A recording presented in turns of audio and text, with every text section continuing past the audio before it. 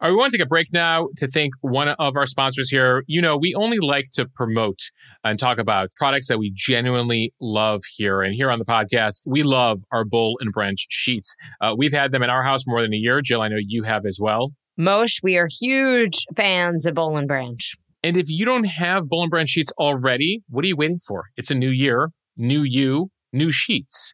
And if all of you with your resolutions are working out, trying to eat healthy, give yourself the gift of some soft sheets. It's a New Year's resolution you can achieve. Boll and Branch sheets get softer with every wash. We have a few sets here in our house.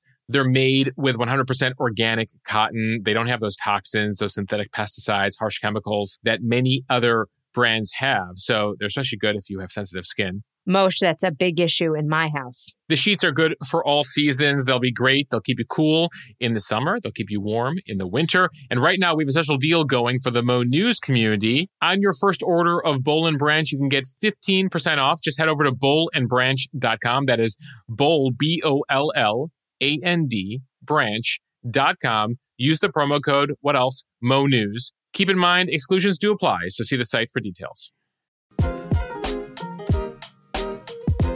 Hey everyone, it's Moshe Winunu, and welcome to a special edition of the Mo News podcast. Today we launch a special new series called The Mo You Know.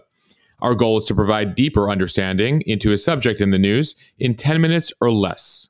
In honor of Juneteenth, our newest federal holiday, today's edition will take a closer look at the history and origins of the day. While it was celebrated locally for decades, it officially became a federal holiday last June in 2021. It's seen as a second Independence Day of sorts for many Americans who didn't get their freedom with the country in 1776. Please take a listen and review this edition, and feel free to suggest future topics for this format. Email us at contactmonews@gmail.com. It is a significant day in American history that has gone under the radar for a major part of the country for decades. Juneteenth, short for June 19th, marks the day in 1865 when federal Union troops arrived in Galveston, Texas, to announce that all enslaved people were to be immediately freed. What many people don't know is that 1865 announcement actually came a full 2.5 years after President Abraham Lincoln signed the Emancipation Proclamation. We all remember the Emancipation Proclamation as the document that declared all enslaved people in Confederate states in rebellion against the Union shall be, quote, forever free.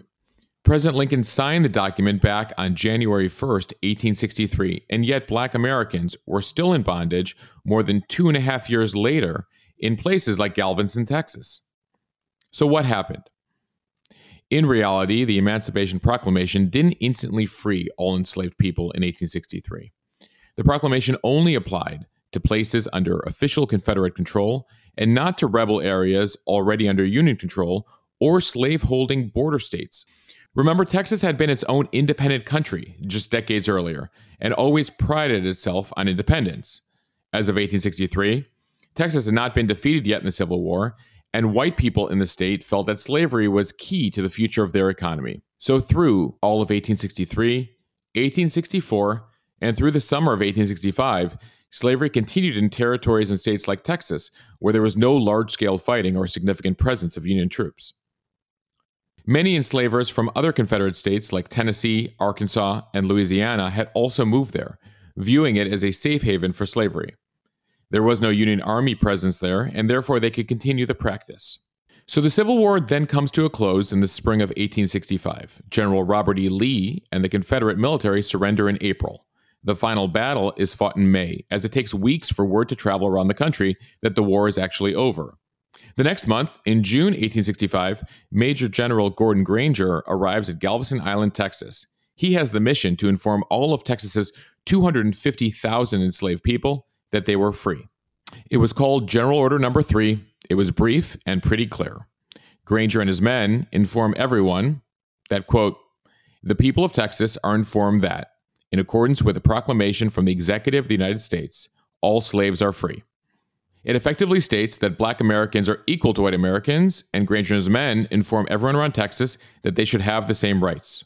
Our first African-American vice president, Kamala Harris, discussed that during the Juneteenth law signing in 2021. For more than 2 years, the enslaved people of Texas were kept in servitude.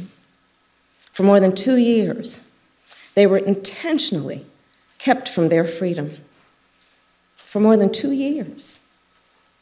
And then on that summer day, 156 years ago, the enslaved people of Texas learned the news. They learned that they were free, and they claimed their freedom. It was indeed an important day. But still, freedom would not immediately come to all black slaves in states like Texas. Some slaveholders would hide the news, forcing black people to continue to labor under the oppression of ruthless enslavers and unscrupulous plantation owners for months and even years later.